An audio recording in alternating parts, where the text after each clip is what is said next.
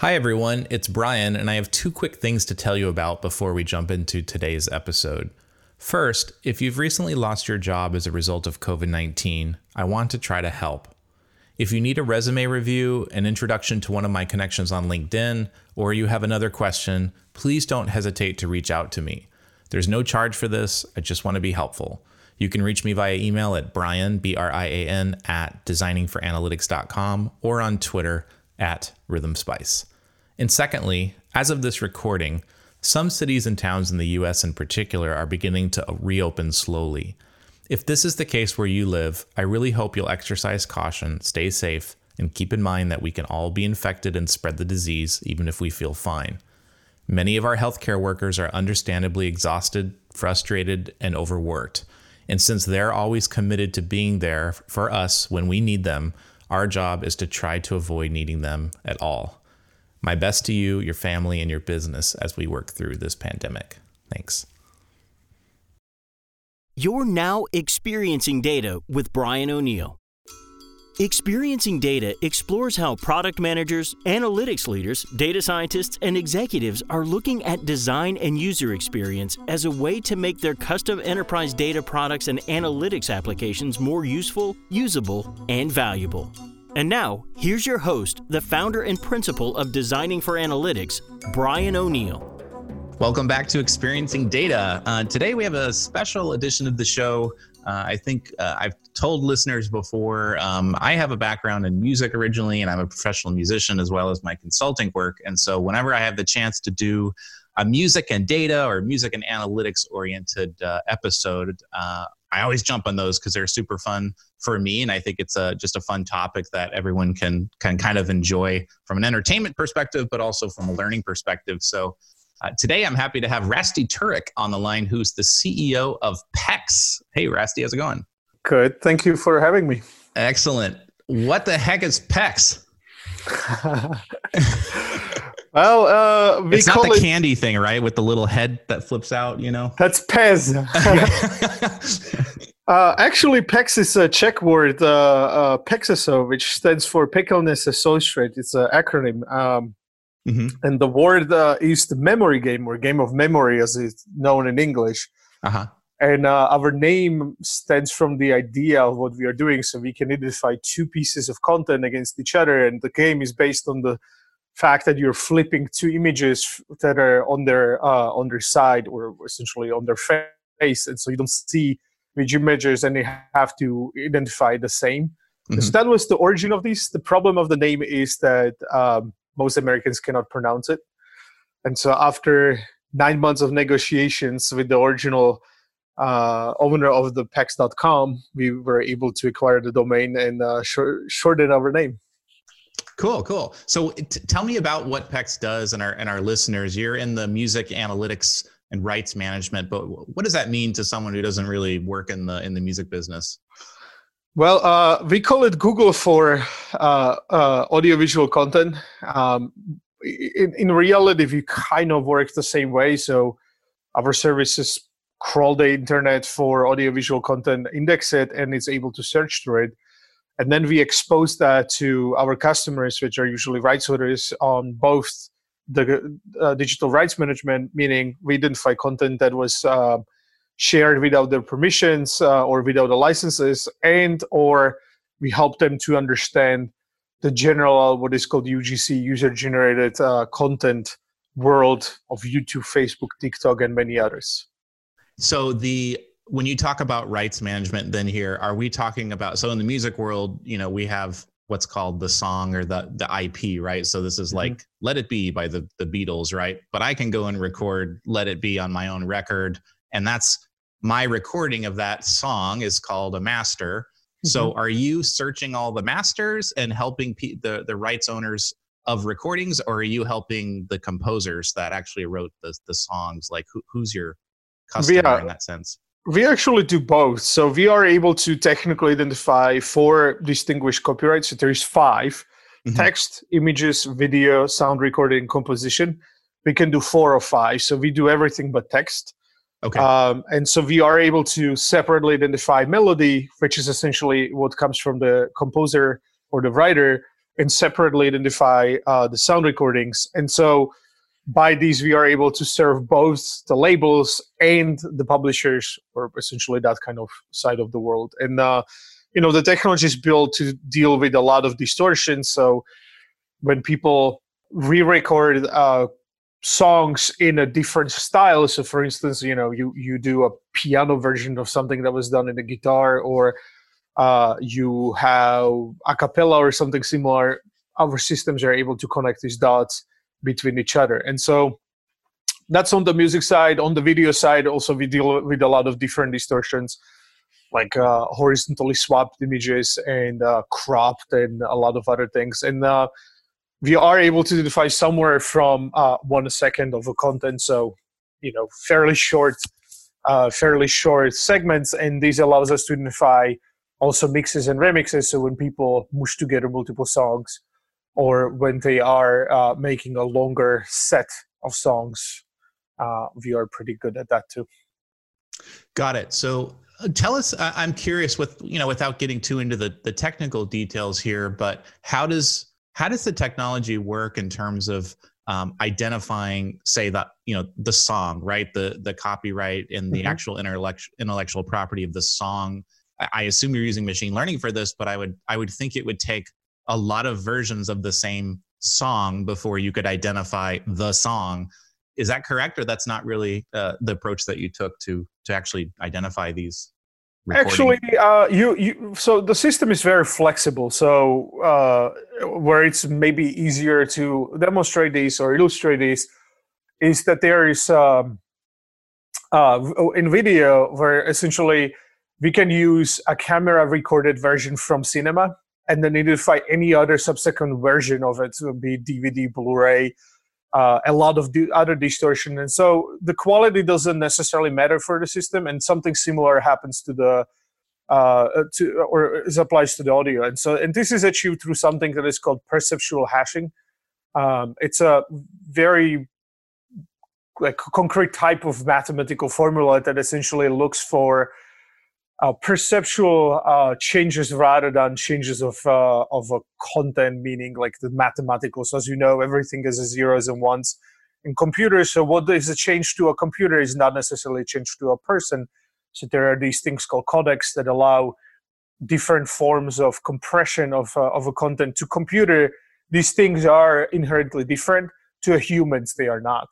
And so perceptual hashing exists to make teach computers about differences that humans perceive rather than the other way around. And so we utilize these kind of concept of perceptual hashing, and then we build at top of that internally our own algorithms that are correctly identified as a machine learning, not necessarily deep learning. So these are not what is currently called AI. These are what the industry calls signal processing. And so there are formulas that essentially allow our algorithms to identify changes that humans will perceive, and through these changes is able to identify the content. And so there's a lot of distortions that can come in, like sped up, slow down, high pitch, low pitch, and a lot of other things within music. And this is what the perceptual algorithms are built around. So the idea is, and this is why we are able to deal with or identify things that are when they change instruments, or when, for instance, someone whistles the melody, because the algorithm is not looking for, is there a difference between those two particular files, but what it's looking for is there a difference between the logic of them, the way that a human's ear will approach this. And so this kind of understood sector, I will say. Most things started in 60s. The first significant companies out of Yamaha came like 90s. Shazam is 2000. So there's a lot of these companies that operate in this field for 20 to 30 years. We just took it a little bit further. We adjusted it towards the UGC world, and we focused on simplicity and the operational prowess. So that means there's a difference when you have 60 million songs and you're trying to identify those, and as we have 20 billion videos and you're trying to identify those, because the difference between the song and video is quite significant, especially on the audio side. Where normal video, like if you go out and you start recording on your phone, there will be thousands of different sounds coming in, while song is built around the fact that it's shielded from every other interference. And so you have these very narrow sounds within. And so songs are significantly easier than, for instance, videos that are from the normal world. And so we had to adjust to those. And we did, I will say, pretty good job over the last 6 years. Yeah, I would think it's quite good at identifying master recording use, right? Like someone else's recording being played in the background of a video. Is it safe to assume that the platform's the analytics are more accurate on identifying that than it is on identifying, say, a cover version of someone else's song, or it's about equal in terms of the accuracy? It's slightly less on the cover versions, mostly because we are running in troubles. For instance, we have as a test case a reggae version of Beatles song, which you will, as a person, be able to identify quite easily.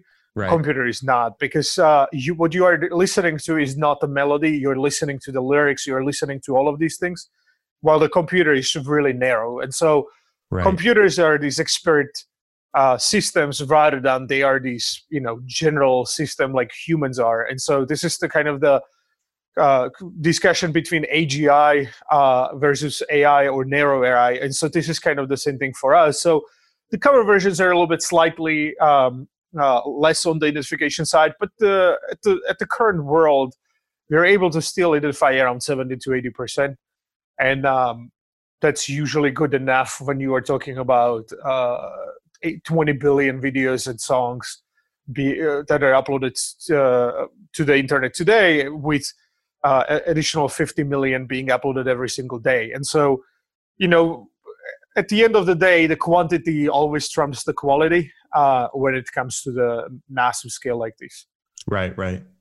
So I'm going to just summarize what I think the customer and the use cases are here, and then we can kind of jump into what some of those are, because I'm curious to understand how the end users actually perceive your analytics, how they use them, how did you decide what to present. So in short, the reason I would buy PEX or subscribe to PEX if I'm a user is I'm a publisher. Probably I'm in charge of monetizing an artist's catalog, right? So they've got 10 CDs out, 100 songs, and that artist isn't spending all day chasing down every YouTube and trying to monetize. Someone used my song and I need to monetize that. That's really the job of the publisher to do placements and whatever commercials on TV and this kind of thing, right? So the question is, when there's user-generated content, it's really hard to keep up with all the usages of, quote, my song. And so my publisher, if I'm the artist, they're the person that's going to use PEX to go out and figure out, like, where digitally you guys are tracking, where are all of my copyrights being used that I don't know about. And then I have the option, I guess, to either monetize or request takedown, or like, what's the business value there? Is it the ability to monetize it immediately, or to take it down, or to do something else? Like, what would I do as the publisher in that case? Well, that depends on the platform. So some platforms allow additional monetization, some platforms don't. What is a pretty big use case in general is also general licensing. Mm-hmm. And so it's not necessarily you as a singular composer or singular artist. Mm-hmm. The publisher represents a lot of them, right? And so mushing them into a bucket, we can tell them what's their kind of makeup of the platform. So this is your catalog against this platform.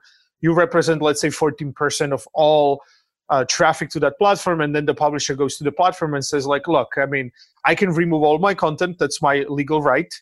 Or we can find a way how to financially benefit both. And so this is more and more popular. This is also a thing that is happening now in Europe. So Europe passed a new law middle of last year called Copyright Directive, more specifically Article 17, which changes the paradigm how UGC platforms operate. So under DMCA, Digital Millennium Copyright Act in the United States, they get something called Safe Harbor, which essentially allows them to have any content they want without any legal ramifications. the copyright directive is changing these 180 degrees, saying from now on, you have to have license to 100% of your content. And so this is where our technology plays, can help out the platforms with identification, licenses, and other things. But there's always a kind of a point of analytics and inherent action. So, a lot of creators, rights holders don't want their content in certain settings. So, for instance, Disney doesn't want to have their content on adult platforms, or, there's a lot of these kind of decisions that artists go through themselves. So, for instance, a lot of musicians don't want to have their content or their songs to be played in certain podcasts that are maybe, in certain teams that are political or others. And so we give them control over these decisions, and then they make the further decisions based on data that we surface. Got it. So would you qualify it as then the analytics are largely providing a form of decision support, like ammunition to go in and have a conversation with a large platform and say, we know what's going on, we know where our catalog's being used, we know what that's worth to you. Is that the kind of the value PEX provides? And then they go and have a separate conversation about how to do a deal, to formalize that? We definitely facilitate those.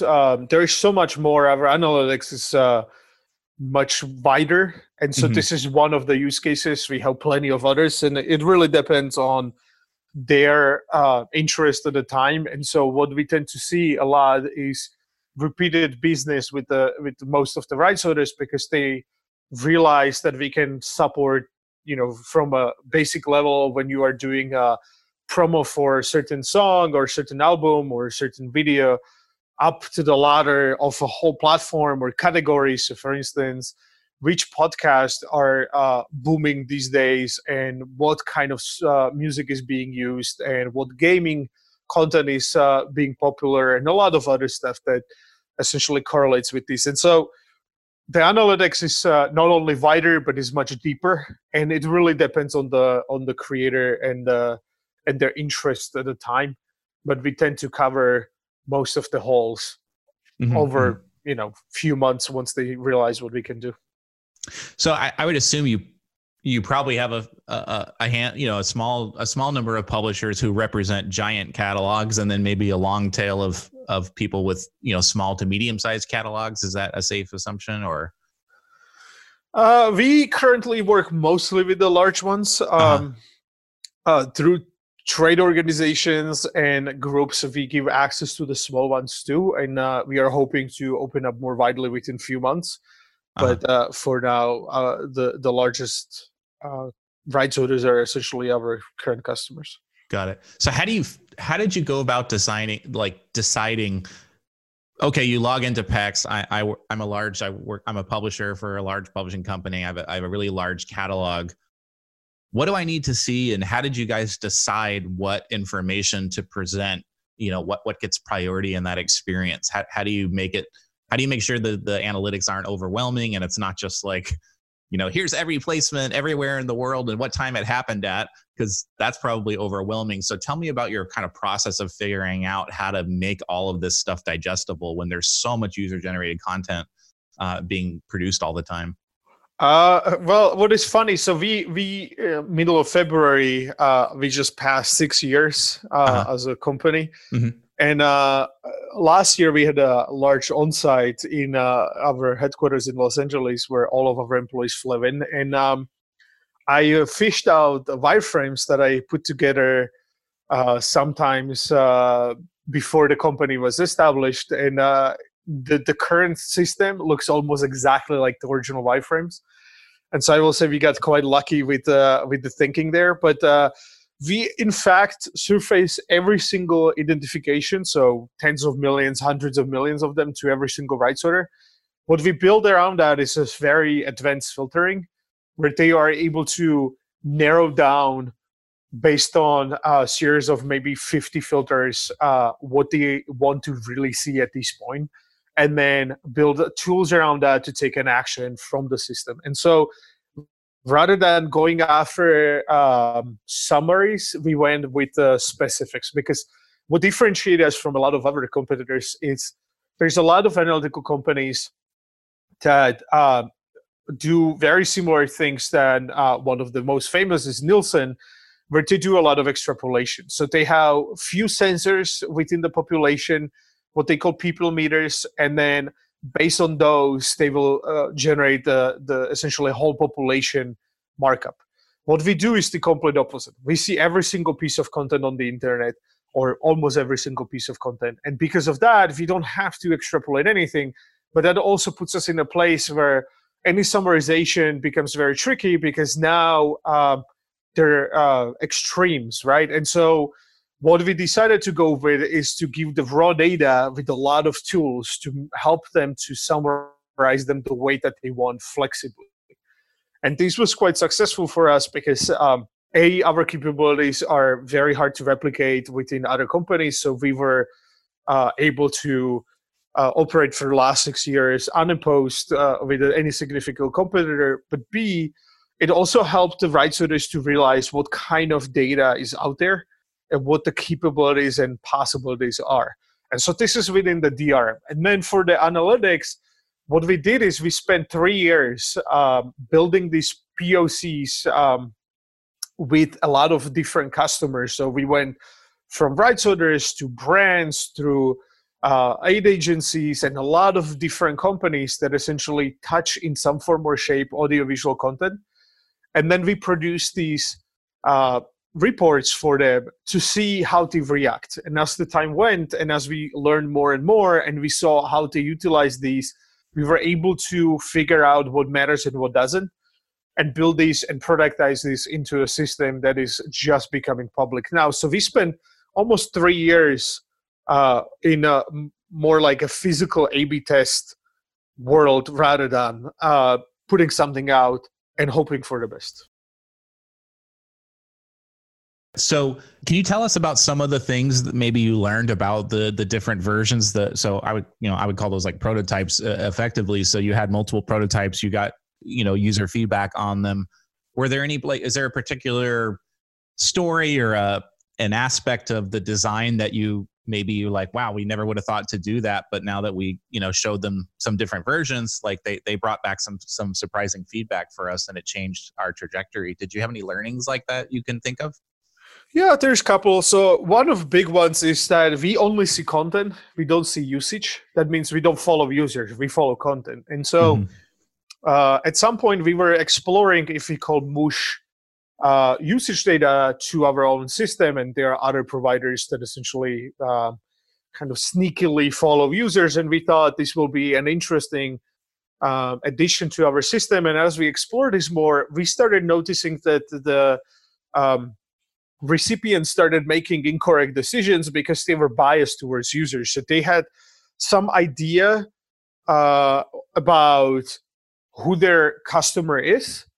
And once they saw the customer, they started becoming immediately biased towards it. So one of my favorite stories is unrelated to us, but it's essentially there's a fishing rod company in 70s or 60s and 70s was trying to advertise for men, and someone suggested a woman magazine, and essentially all of the executives said that's stupid because women don't buy fishing rods, but the reality is women bought them for the men. Right. And so they became one of the most successful companies because they were advertising in the places that others didn't. And so this is kind of similar. We see this a lot. Like once there is a user exposed, the bias immediately kicks in. So for instance, if you think that your general customer is a coastal elite, but the reality is that they are Midwest farmers, you don't want to see that as the reality and you start being biased towards that. So we immediately started removing that data and really focused on the content itself because then that content is not biased. Content has a usage and that usage is whatever it is. And so that was a big learning.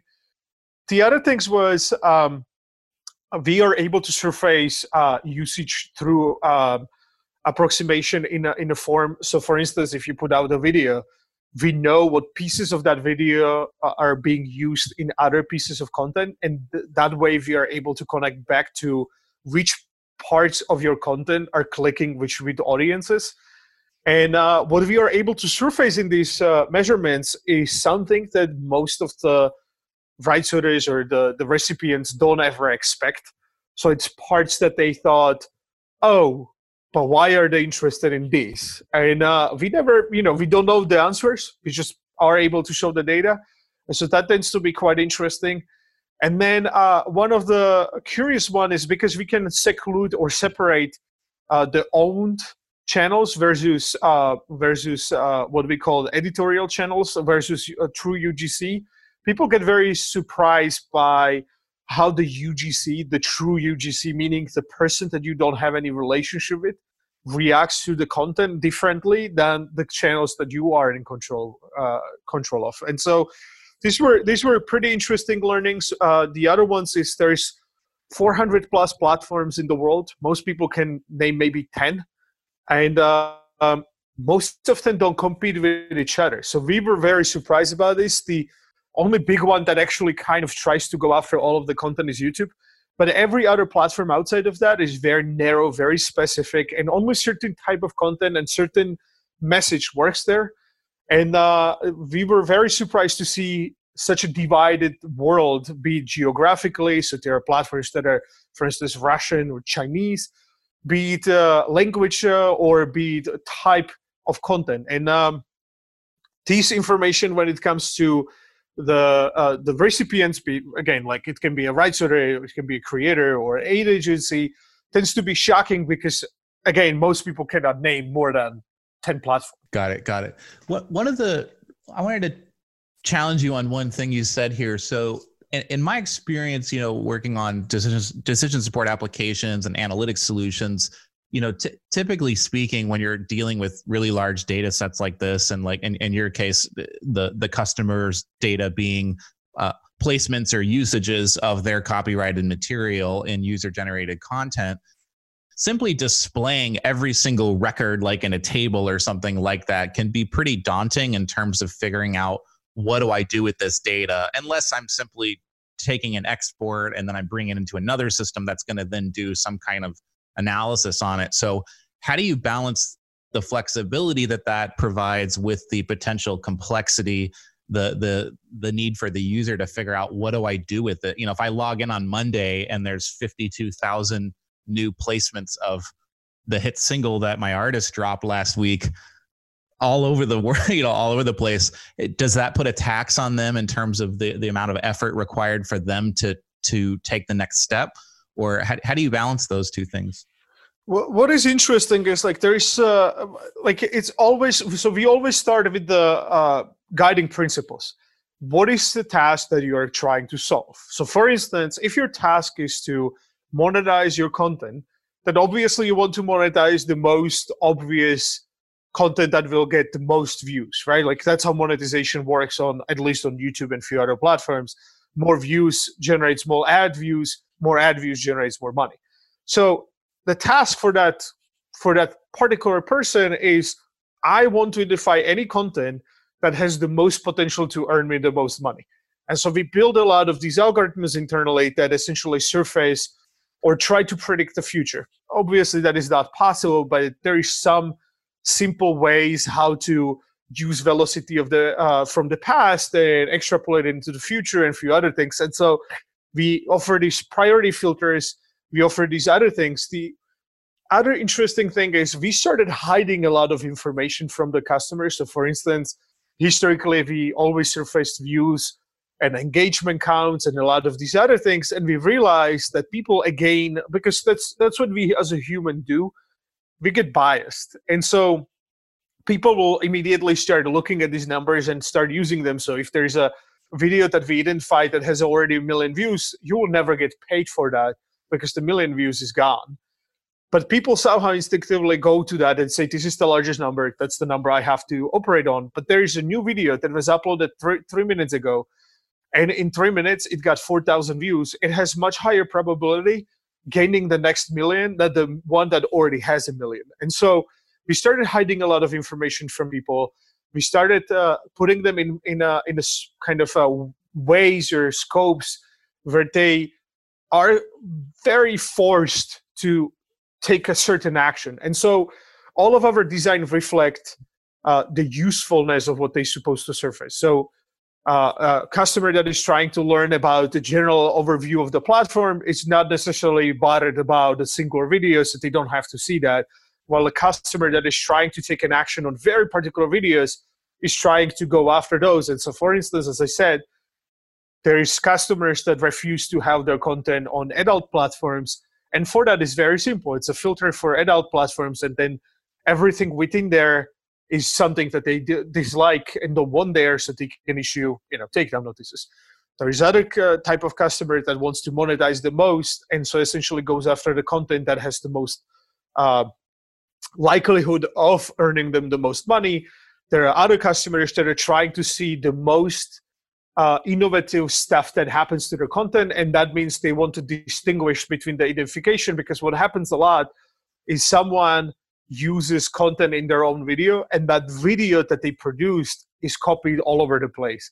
So it's not that it's essentially a virality through it's indirect virality, right? Like you as a musician, let's say, you didn't do it, you were just in the video that was used a lot. And so we see this plenty with the big artists where they use someone unknown content, and this happens all over the place.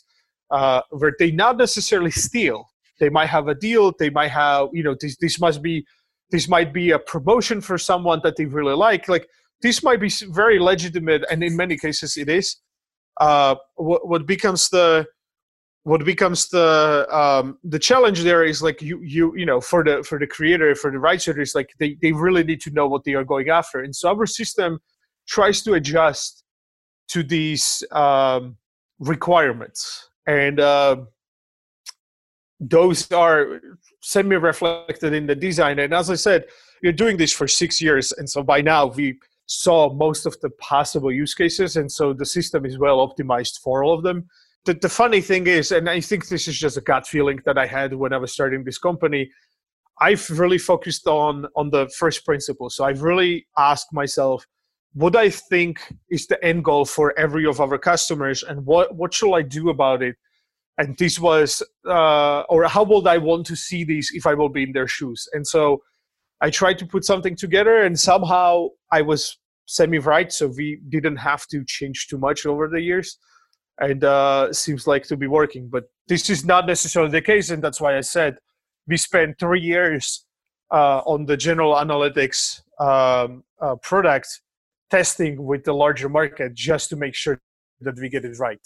So does it predict, like when I log in, then because it sounds like the use cases you spelled out there's some very concrete and specific ones. So like, for example, let's call it opportunities, right? Monetization opportunities, PEX predicts that the following 10 videos, are going to be the most monetizable in the next week or something like that.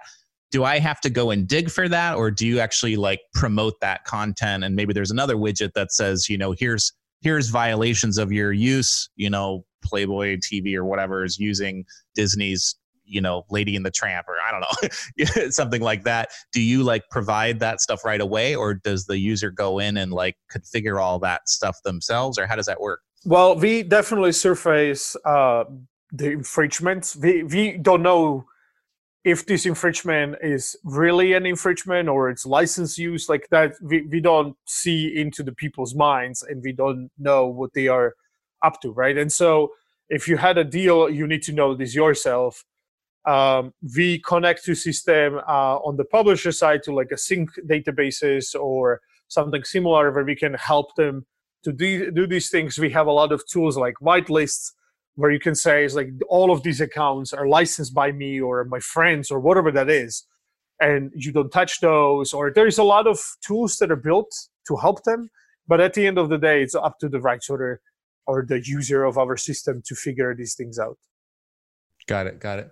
So did you feel like it's relatively easy then to figure out like what that experience should be like for the customer, or is that an ongoing thing? And like, how do you think about it now? Because it sounds like it's kind of like done in a way. Like you said, we spent 3 years on it. Do you see that as an ongoing challenge, or how do you see it going forward?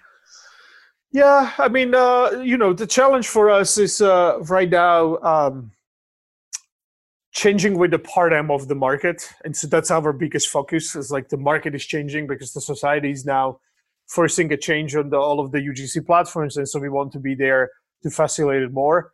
The other thing is what is missing in the general, I will say, population is any kind of education around copyright. Most people just don't know what copyright means, what the rights are. Like we see people challenging copyright strikes, essentially takedown notices and others, saying is like, this is a public domain because I bought this in a public place, right? Like a lot of people have very hard times figuring out the basic laws. And I think there's some education very similar to financial education that had to happen in, let's call it 80s and 90s, where people can distinguish between debit and credit cards, and now it's not a big deal, right? It's like it's something that most population understands very well. I think this is coming. I think this is the last bastion of the internet. Like we have now identity that is exposed. We have now payments that are functional, and the last thing that is missing is attribution. And I think most of us, I will say 80 to 90% of population eventually will be rights holders of some sorts. Like this is how copyright works. Everybody that produces something is immediately a rights owner. But I think most of us will eventually generate our livelihood through some form of IP. Once, especially if you believe that the machines are going to take the manual labor from us, then the IP is the only thing that we are left with. And so there is some form of education that has to occur, and a lot of other things, and things have to settle. You know, it's like there's a quite turbulent times in the copyright right now, and I think the markets are paying a lot of attention to it. And so for us as a company, we just want to be middle of it. We want to facilitate it as much as possible, and we want to expand those markets. So I told all my employees that the goal, the vision for this company is that 20 years from now, nobody will ever even think about copyright. It will be the same thing as when you go to Amazon and you pay online video credit card, you don't think about it. 20 years ago, people were laughing at Amazon, saying, it's like, who the hell is going to pay you over the internet, right? And so we definitely hope that this is going to be the massive change in the society, but there's a pretty long way to go. And so that's why I'm talking about 20 years rather than next week. Yeah. I find it, I mean, I'm an artist, and it's very complicated, even if you just focus on like music and audio, right? Just masters and songs. Then you get into video, right? And then you get into mashups, and like, it's crazy. And there's not standards for everything, and you have international law, and yet the web that has no boundaries, no borders, right? So it's it's a mess. We unfortunately we all still need lawyers some of the time for certain things, but it can get in the way sometimes of the creativity, but hopefully it'll get better. So, cool. It's been a great chat. I'm curious, do you have, our audience tends to be, people that are in leadership positions of data products, decision support applications, analytics solutions. You're sitting on a huge pile of data, recordings, audio and video, and you've turned that into a successful business. Do you have any advice for leaders trying to do the same thing? They're trying to manage large data sets and turn that into useful insight for their users. How do they do that? Or do you have some closing advice for them? I always start with the first principle. What is the goal that someone is trying to achieve? So every data, that's the problem of this world. There's too much data.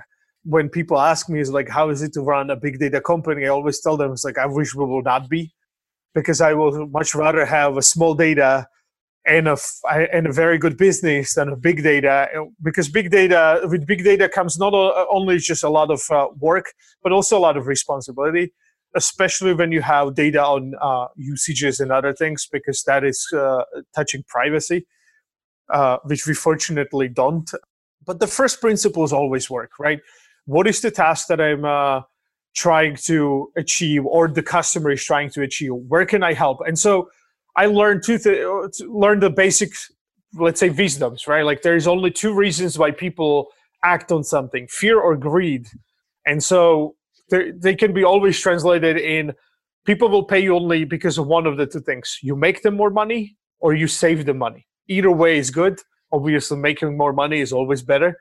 And so that's the first principle that you start with, like how can my data can be helpful to whoever the recipient is, and then zeroing down. So one of our biggest challenges as a company is our technology can be used in myriads of ways. We, over the last 6 years, got asked by hundreds of organizations to work with them, from identification of radios within cars. So essentially, car manufacturers wanted to have our technology to identify what people are listening to. TV manufacturers wanted to put this on the TV set-top boxes and stuff like that. And many technologies can be used in many ways. We decided that we have a certain goal, we have a certain vision for the company, and we mapped the path how to get to the vision. Regardless if it's going to be successful or not, this is what we want. This is who we are as a people. These are the moral values and standards that we have. And as we were gaining traction with the technology and with the company and with the products, we stayed focused. So now every day, one of my employees will show up with some new opportunity that someone else is talking about, that there's a new hot industry, there's a new something happening, maybe we can help. Of course we can help, but it's a distraction. So staying focused and delivering everything on the first principle keeps you in the business. And so one of the interesting things as we are heading into a quite massive recession is that our business, because it produces or generates more money for our customer, is quite safe. But would we have gone in any other direction in the past, and there were a lot of directions that were more lucrative, we will not be able to survive this. And so there is a very, very important value in staying focused and really, really starting from the first principle of the customer. So what the customer wants, what the customer needs, and how can I fulfill the need? And funny enough, like there is no marketing for our company. We barely talk publicly. And if we really, truly believe in the fact that if you build it and it's valuable, they will come. And it took a very long time for us to fulfill that, but it worked.